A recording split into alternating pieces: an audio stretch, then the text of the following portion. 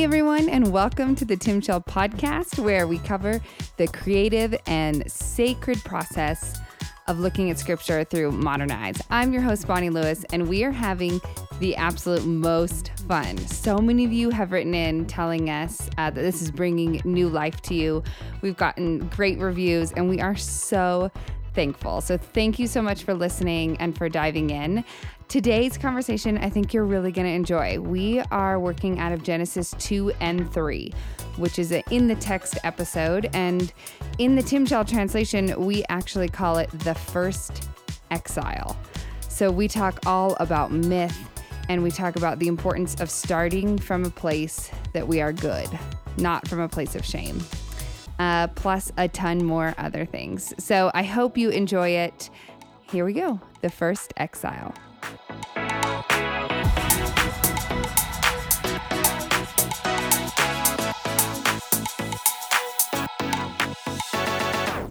Yeah, because I think most people would have looked at that and call this section the fall of man, right? And I think we said this last time, but like how we talk about things really defines our relationship with them. Right. So if you talk about it as the fall of man and you read it under this title, that's a very different relationship than the first exile. You know? Absolutely. Yeah. And those, once again, those subtitles, those sub chapters, even the verses which contribute, verse numbers, those came, they're not even, they're more modern than they are like ancient. They're, I'm not modern, they're probably 1400s, I think, something like that. I'm probably off by a few hundred years, if not 1,000, but they weren't done yesterday, right? But they definitely weren't done even in Jesus' time. You know what I mean? So and so those subtitles, those chapter headings and things, and those even the numbers, John 3:16, they contribute to an interpretation of Scripture. Because we parse them out. Same way, like when you read a poem, the fact that the next line is on the next line and not a continuous line, it contributes to, the interpretation of the poem and stuff. So all this stuff I think is relevant to what we've done here. Yeah, no, I totally agree. Because one of the lessons in Greek I learned when I took Greek in undergrad, and my professor, it was like just him and I, nobody else signed up, but my professor, of course, but my professor loved it so much. He was like, I'm still going to teach it, because he just like loved Greek. That's great. So it was great because I got this one-on-one instruction. And one of the things he pointed out was like in the Greek, there are so many sentences like you're saying that the meaning completely changes if we translate it in English and take one word and put it on the next line or put it in a new sentence, because there's not even always punctuation the way we see it. And I thought that was fascinating. Well, it is fascinating. And the fact that the texts that we're talking about largely, especially in even the Old Testament, aren't our translations of them. Correct me if I'm wrong here. Yeah. But they're from the Septuagint, which is a Greek translation of ancient of the Hebrew. So isn't that crazy? So we're not even reading, we're not even translating. In a lot of cases, I'm sure they've gone back to the ancient Hebrew, but there was a tradition of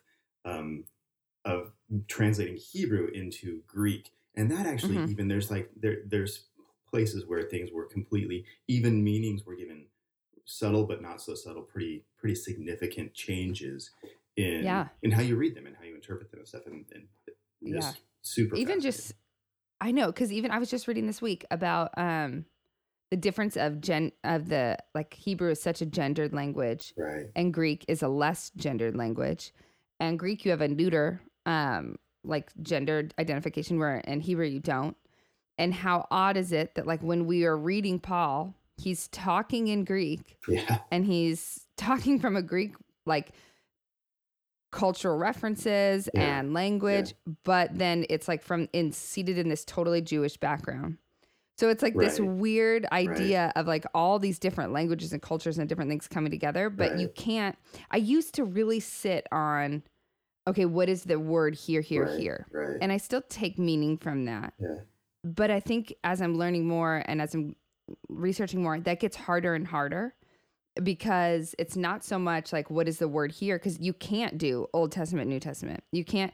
And a lot of times it's a Jewish writer, but speaking in Greek. So he's thinking of a Jewish definition of a Greek word. And so it's like, it's so different. So it's really tough to go, well, it's, the word for spirit is always this, you know what I mean? It gets confusing between the two. And like we say, we have done an idiomatic translation. The speakers of the time, Paul, or even the writers of the Old Testament, they were speaking in idiom of the time. In fact, Genesis, that's a good place for us to even jump into that. Like there's an idiomatic nature to the written word, let's just say you have to have a cultural understanding, now this is what's fascinating to me. And I'll jump back real quick onto what we were just talking about, but it's always fascinating to me when you talk about this stuff.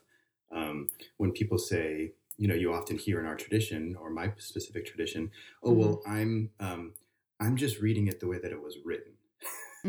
Right. and I laugh, and not because it's not to like belittle someone for saying that. That's perfectly fine, but there is no way that it was written. And in literature, there's the way that the words are written, but as soon as they're down, it's a completely whole open world.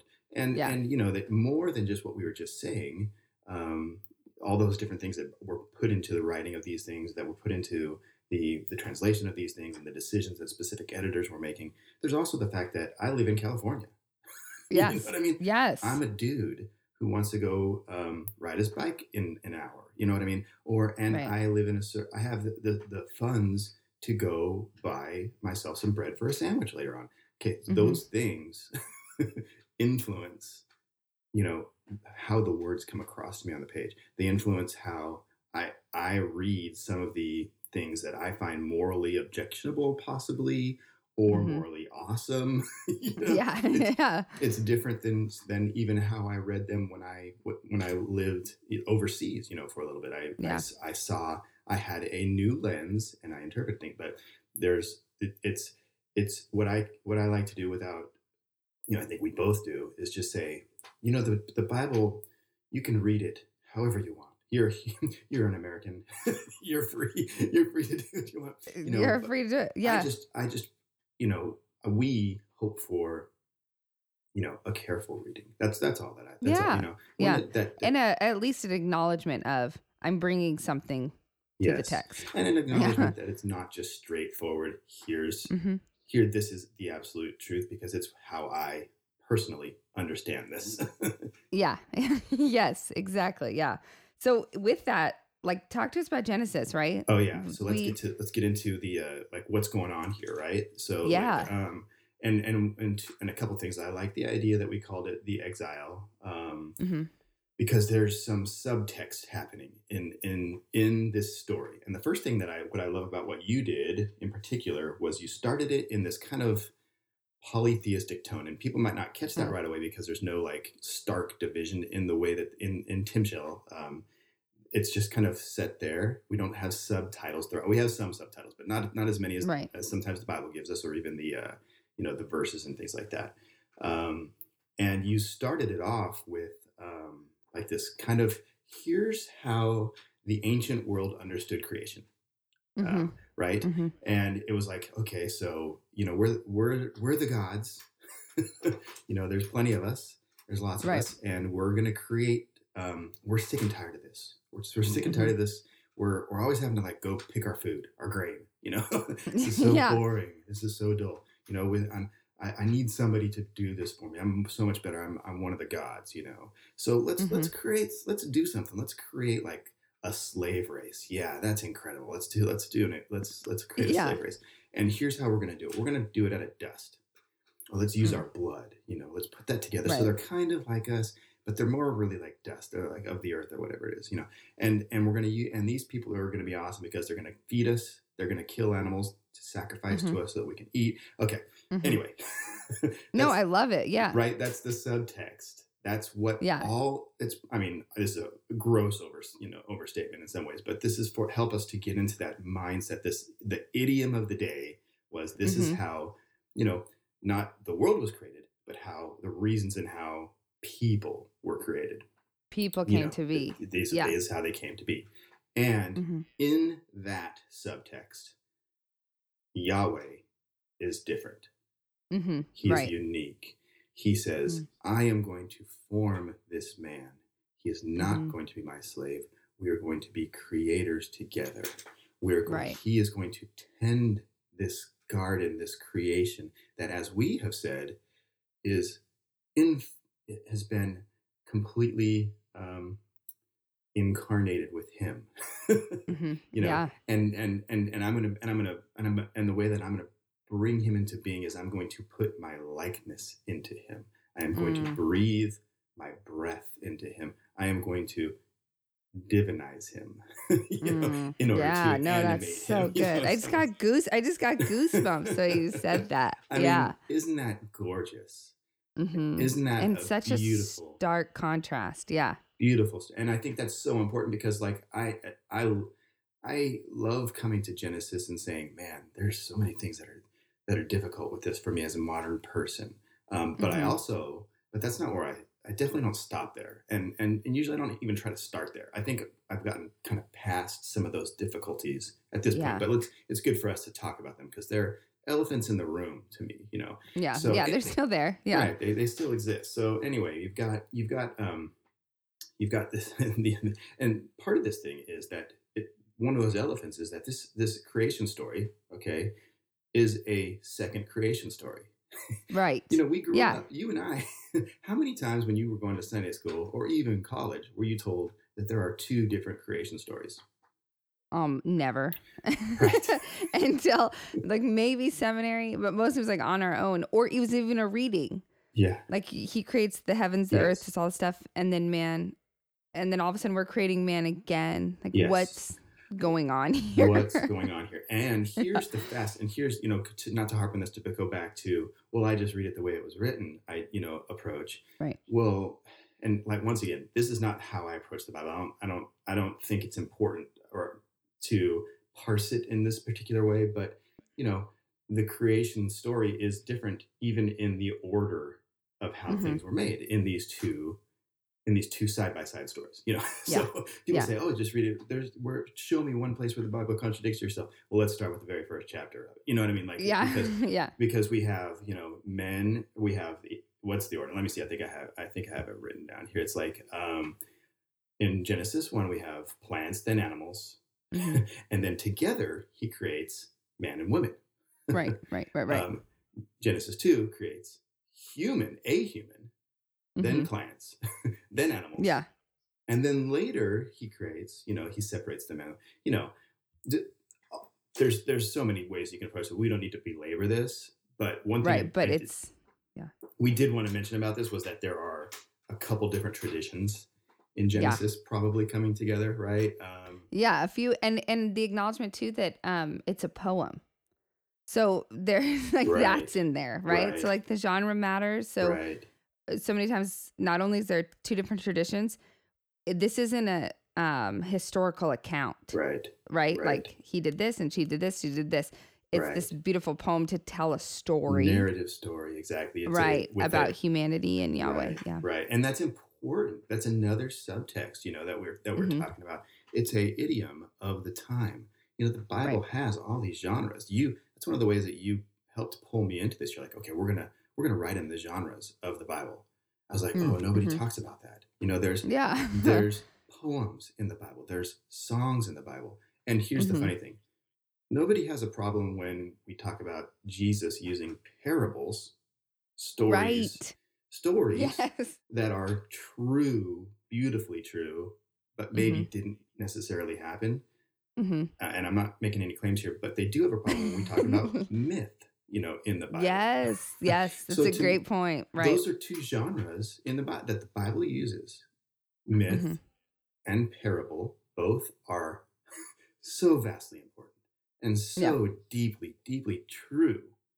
But they didn't necessarily have to happen. I'm not saying that one way or the other, but that these are this particular story, they're part of the mythic genre. That's just, and that was a subtext. People all kind of knew that. They knew, oh, these are very familiar characters to us. In fact, Gilgamesh had a snake in it, one of the first written. Yeah, exactly. And he was basically tempting them towards death. There was like, okay, we're familiar.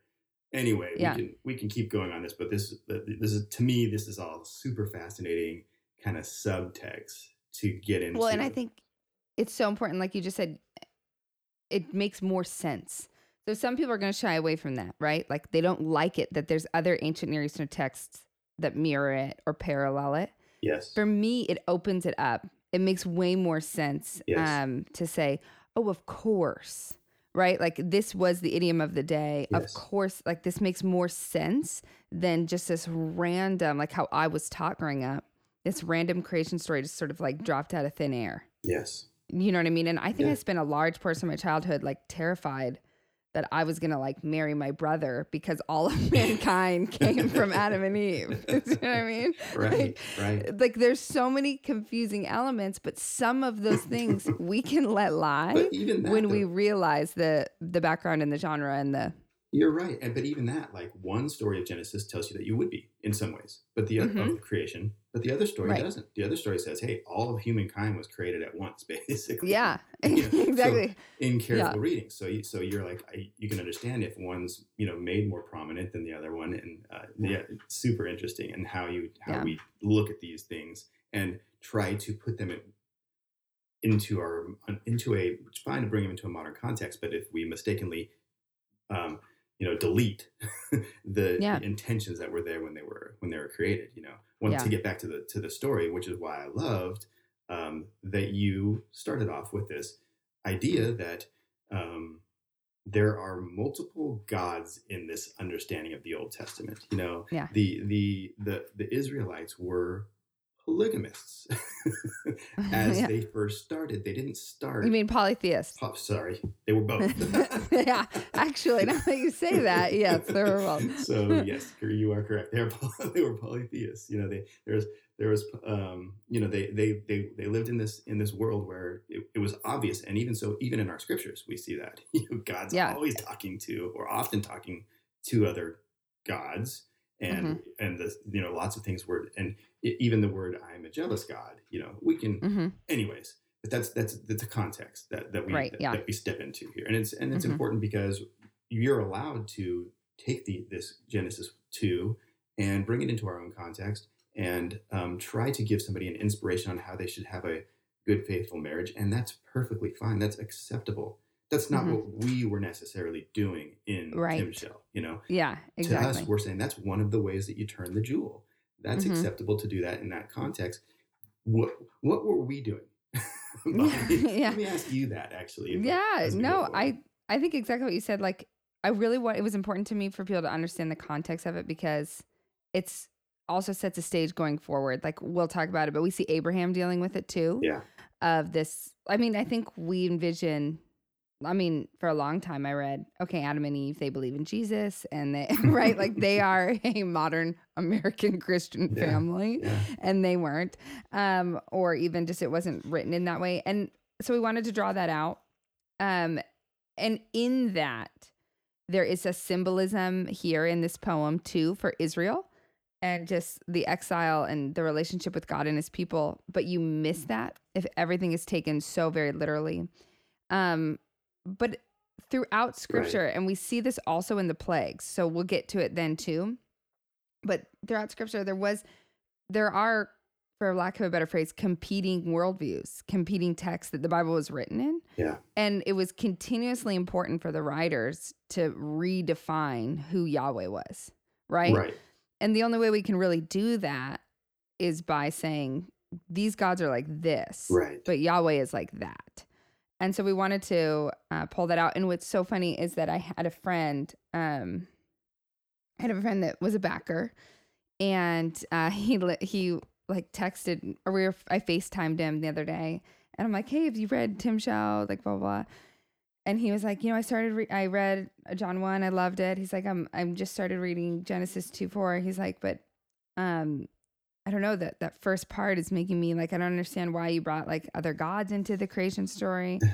And I'm like, did you turn the page and read the the next page, because the next page says like, however, this story of humanity is different or whatever. And he was like, well, no, I didn't. I got so worked up. I didn't finish it. And he's like a good friend. So I like laughed at him of like, oh, come on. Like you got it. You know better. But like, isn't that the truth of like something hits us the wrong way? Something rubs us wrong or different than the way we grew up. Yeah. And instead of diving in deeper and trying to figure out what does that mean and why is it important? And does this give space? We can kind of just go, oh, I don't want anything to do with it. Yeah. I don't want to. Oh, that's so sad and true. Yeah. But that's like this one of the core struggles of humanity, right? You know, is that which is different from me, and you can, you know, it's evolutionary in some ways. Somebody Whoa, looks different. There it is. No, there we go. I already went there.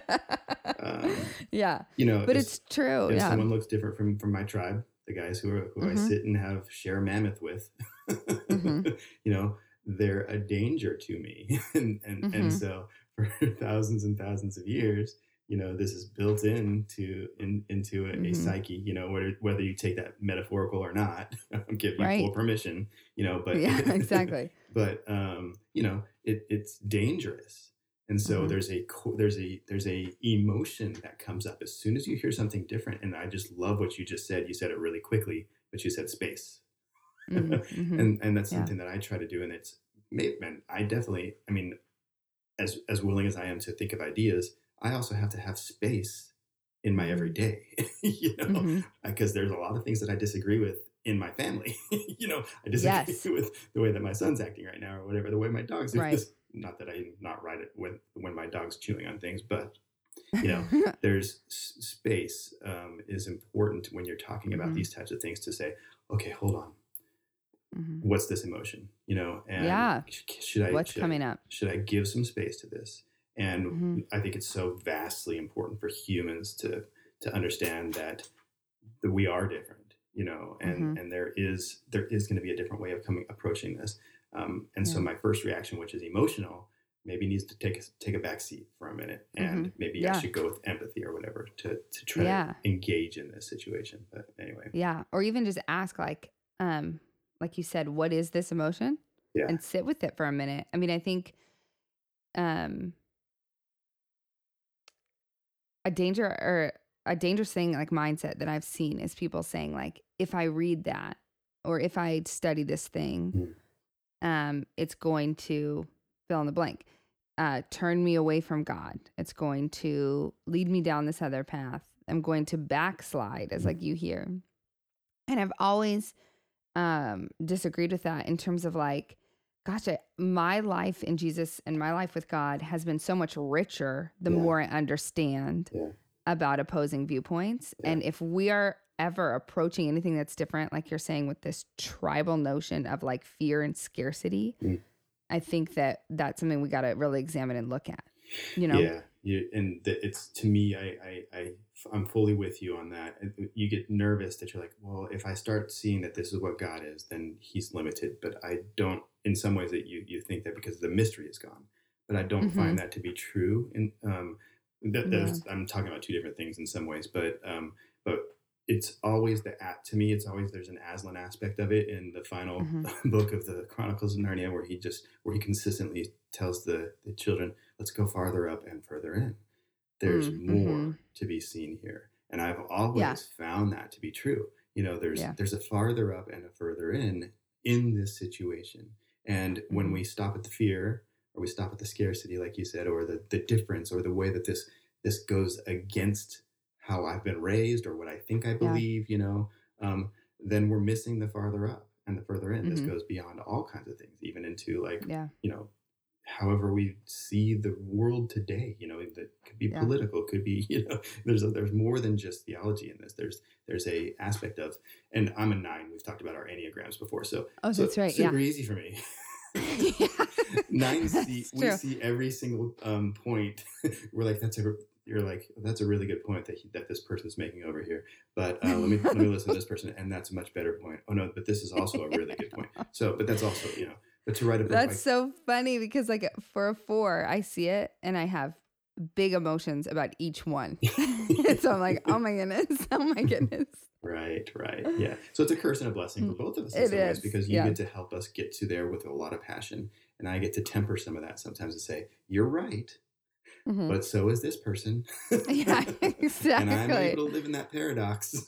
Yes, At least partially right. There's some truth to both of these things, even though they're diametrically opposed or seemingly so. Or seemingly so. Yeah, so I love that. So we did the two stories, the two creation things, that there's two things going on here. This is the second sort of creation story. And then we pointed out the first exile. And then another talking about these numbers. So now we've juxtaposed all these things, including our Enneagram numbers. But something that was important to me that we also did here was there's 2 trees. Oh, yes. Right? There's 2 trees in the garden. That's not something even more confusing or difficult for us to grasp. For us to grasp. But yeah, exactly. So we hear it as like, he creates man and woman. And we'll get back to woman. Okay, let's get back there in a second. So, but I wanted to stick with the number theme. He creates men and women, and I mean that we almost maybe let's consider doing a part 2 of this particular one. We might have to. Yeah, this is a big barrel. And so then they're in the garden, and the story we're told is like there's a tree of the knowledge of good and evil, and he's like, yeah, exactly. He's like, God's like, eat from anything except this tree. And then, of course, Eve eats it, and then all of humanity is taken down. Right. And well, that's I love that. I love that you said that too, because I know that we are of similar mind of it in this. But that's not in the text. That's not in Genesis 2. No, it's not even there. That's not that idea of this being the fall of humankind. Now, I'm not saying it wasn't. Here I am, right. Really wishy-washy, but no, I have conflicting feelings about that. Totally. Yeah. But if we're looking at the text, the result of eating that was that she was cursed, and Adam was cursed, and a snake was cursed. Not all of mankind. This wasn't the origin of sin, and I'm not saying that's not true. I'm not disagreeing with Paul necessarily, but that's not right. In Genesis but we're raising the question of where do we get this? Right. Is it in there? Right. Is it okay if it's not? Yes. Can we read it in? Is that fine? Like, There's so many different angles. Like, what we want to do is poke holes and just say, hey, if we inspect and turn the gem a bit, maybe our ideas get bigger. And maybe they get more free. Maybe you know there's what I mean? Space for a little bit movement in a different direction, which is where God always seems to be pushing us, right? In a little bit different direction, a little bit more uncomfortable. A little bit more, exciting or, something to be afraid of at first. Anyways, yes. Yeah. No, it's so true. So you see tree of life, and how it's really translated in Hebrew is tree of life, and then the tree of wisdom. Gotcha. So the tree of life, we wrote, it encompassed the heartbeat of all the cosmos. It represented the one spirit to whom all creation and form and function flowed through. So it's this like metaphor, this representation of what we talked about in Genesis 1, in John 1, right? Of this, the spirit, this life energy flowing through everything. And then the tree of wisdom, and how we said the second tree, called the tree of wisdom, permitted access to Elohim Yahweh's divine wisdom. It too bore flawless pieces of fruit, and life burst from within its leaves and branches. And so what I think was so interesting about that is wisdom is very different than good and evil. So our modern sensibilities, our modern translations have been taken something that's wisdom and turned it into good and bad. Right. Right and wrong, black and white. Right. And so even just even naming it different, how we talk about something changes our relationship with it. Even naming it different, even naming it the tree of wisdom shifted the whole thing for me. Right. Because instead of good and evil, I'm like, oh, she was curious. Eve was saying, and we talk about this, like this anxiety. I had read this, I think it was Brueggemann that points it out. But he's like, you have Eve, and she's basically the mother over all creation. And God's given her this task to tend to it and to keep it fruitful, keep it flowing, keep it alive, keep it well.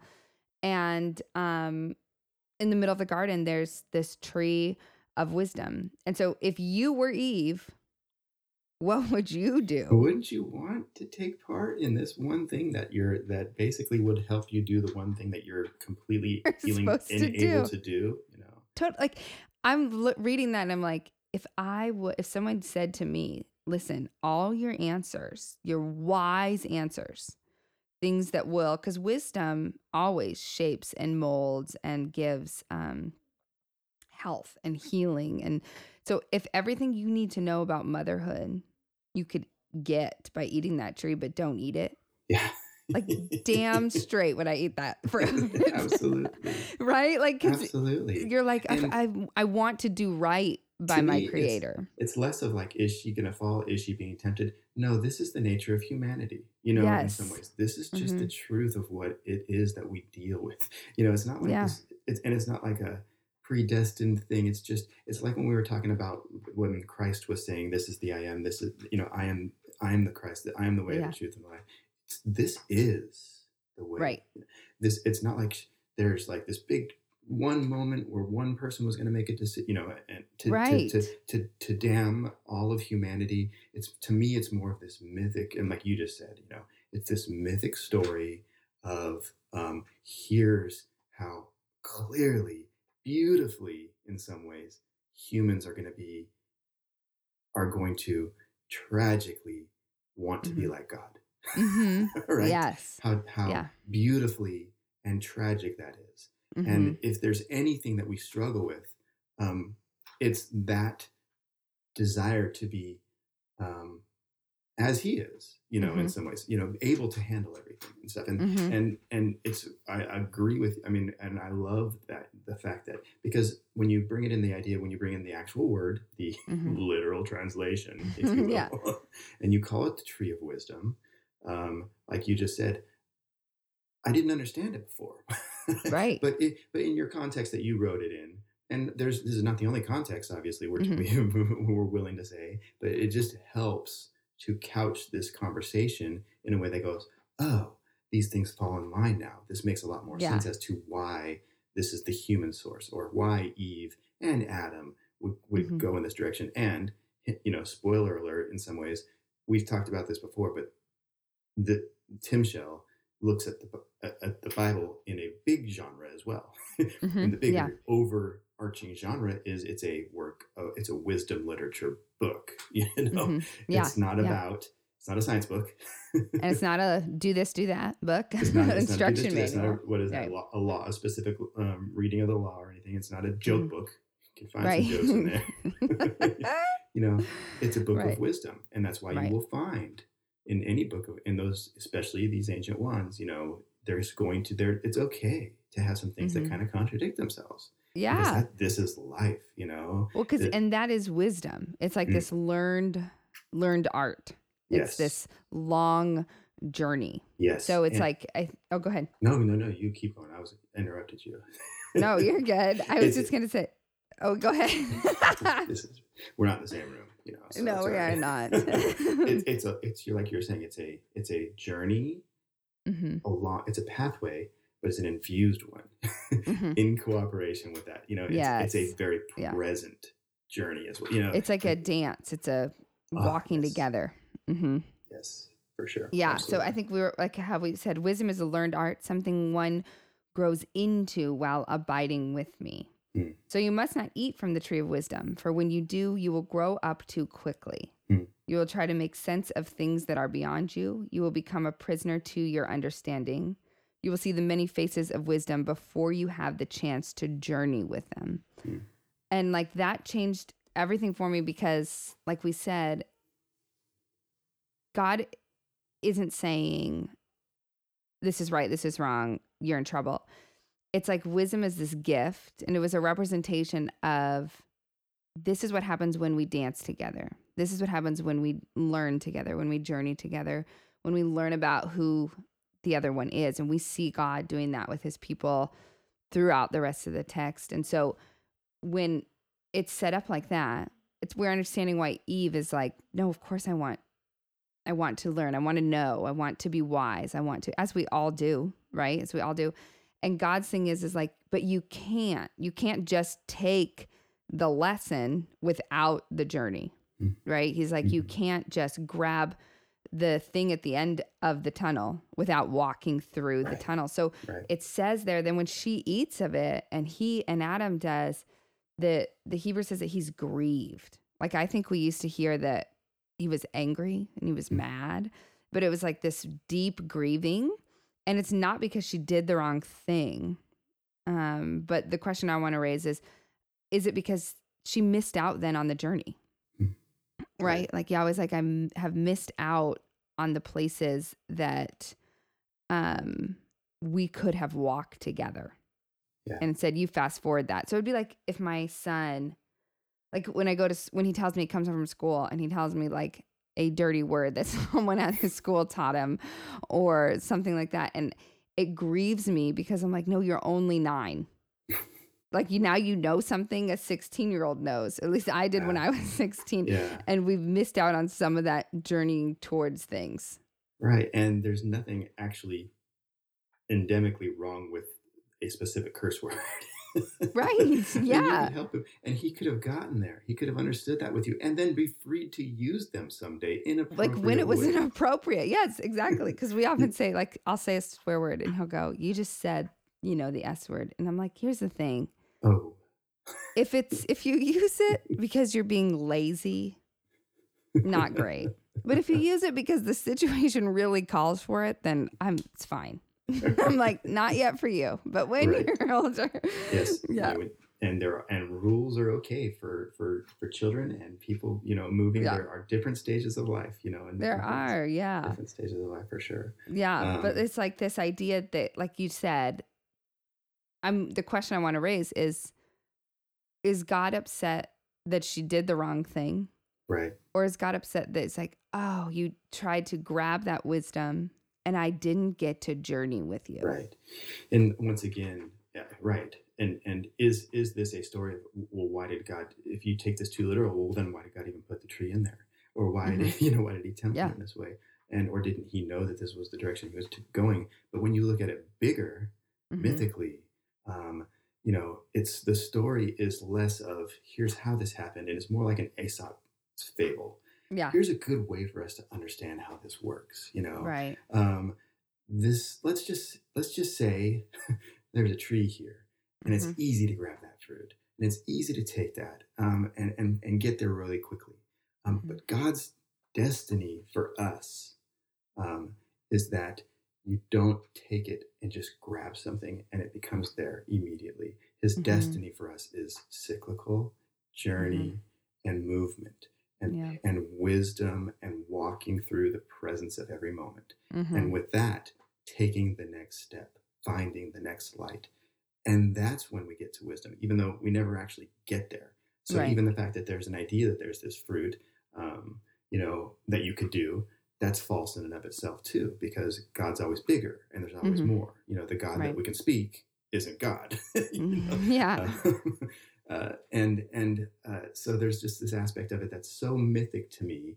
That's just less of a, well, here's what happened and here's what it did to humanity, for the rest of time. And to me, this also still echoes Christ in some ways. It's not necessarily exactly.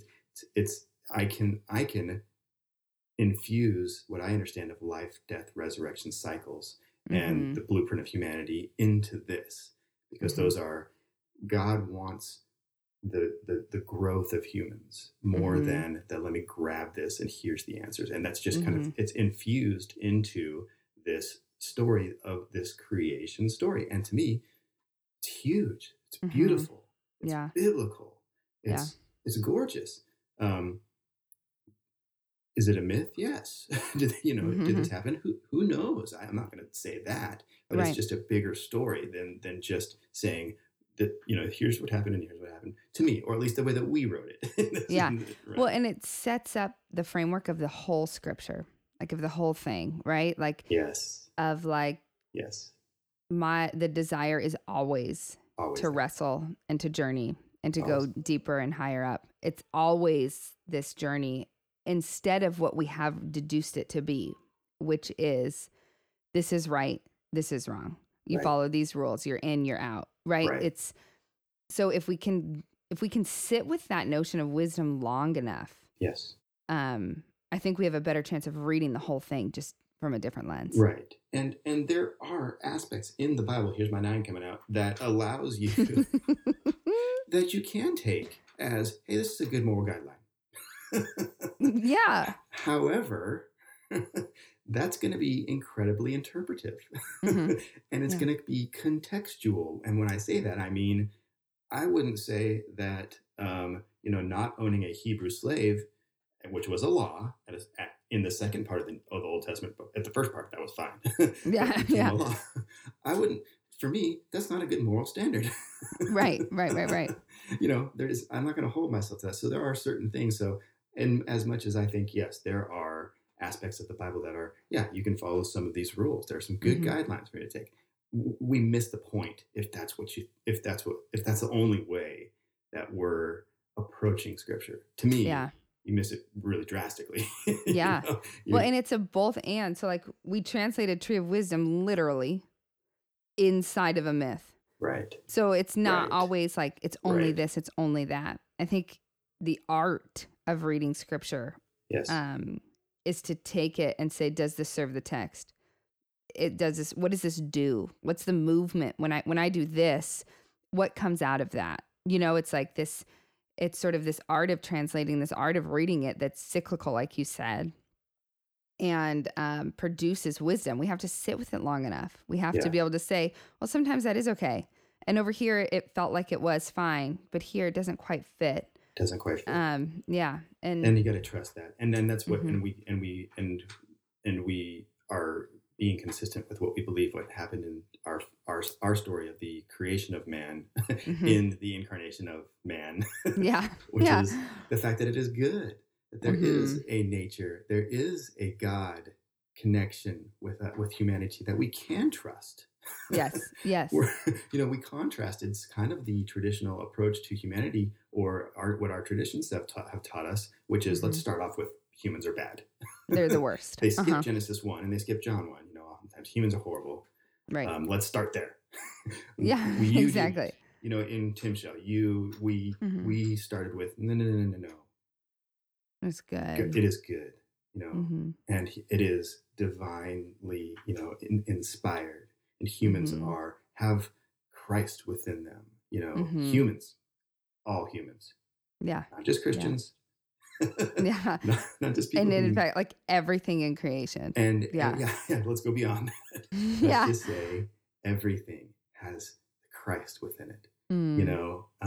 Okay, so that starting point is radical to me. It's traditional. It's very much part of one part of our tradition, but the Enlightenment changed things and made us and said let's focus first on how crappy humans are. That'll help us to get to this mental ascent that we need to get to in order to to get the entrance into eternal life, or heaven is what it's typically translated to. So, No, I'm glad you said that. I'm going to have a conversation with Kyle, who was the psychologist that worked on the project with us. But when we talk about like what that does, right? So if we start with humans are terrible and awful and not good, so much so that God had to kill his own son so that he could look at us. But then even if when we talked all about it, the sense of shame that we begin our relationship with the divine with, that is damaging and it's untrue. And it's, the place, and that was reading Rohr again. He said, the place where you start is the place where you end up. How scary is that in some ways? And one of his points was like, in a lot of times, the way that we encourage people into the kingdom of heaven is fear. Yes. Let me get there. Let me get you there through fear, because here's what's going to happen if you don't. Here's what's going to this is what's going to happen to you. It's going to happen to your neighbors. It's going to happen to us. Let's start with fear. Yeah. And then you end up in a place where your relationship, where you start is where you end. And, I'm not saying that there can't be people who are in tune with the Spirit who started with that and have that ingrained in. But I just really believe in what you did, what we did here, which is said, let's start with the love. Let's find something that's beyond just the fearing people, the psychological fear or shame. What is the good news? That brings them into the good news, into this dance that's going on always, constantly. And to me, it's that dance casts out fear. Yeah. Right. Yes. And it brings joy. And so if we're bringing people into something that is defined by fear, it's just so contradictory to me. And so that's why I love approaching it from this starting point, and then seeing where that takes us, basically. Yeah, I love it. Oh, that was good. Even the idea, and real quick, since I know that we're going to have a lot more on this, and the idea that this is like not just a story of like humans' origins, but this is Israel's origins. Yes. You know what I mean? And when they which to me, maybe that's the closer for us. I don't know. Yeah. For today is like, we oftentimes say, well, this Genesis 2, well, that's, that was Adam was the first man, Eve was the first woman. That's not the context that the ancient Israelites read this in. They read it in the idea, and it's same like I was talking about with this is the story of this. This is how it was. This is how Israel came to be, and this is how our sitting in this nation that really, this is the prequel to where Israel actually started, which was we started as slaves. Yeah. Our real origin is slavery. Yeah. That's where we came from. Let me tell you some back context to this. Way back. God cared about us, and we were his garden tenders. But let's skip forward. So then we got to slavery, and that's what this is too. It echoes that story in this is the first exile. And that is why God is so upset. We started out good and in a dance and free to do that. Yes. And now we're slaves. And this is why God is so upset, right? He's so grieved. Yeah, because exactly. He had such a big thing in mind, and now we are in exile. And now the story begins. Yeah. In some ways. I love it.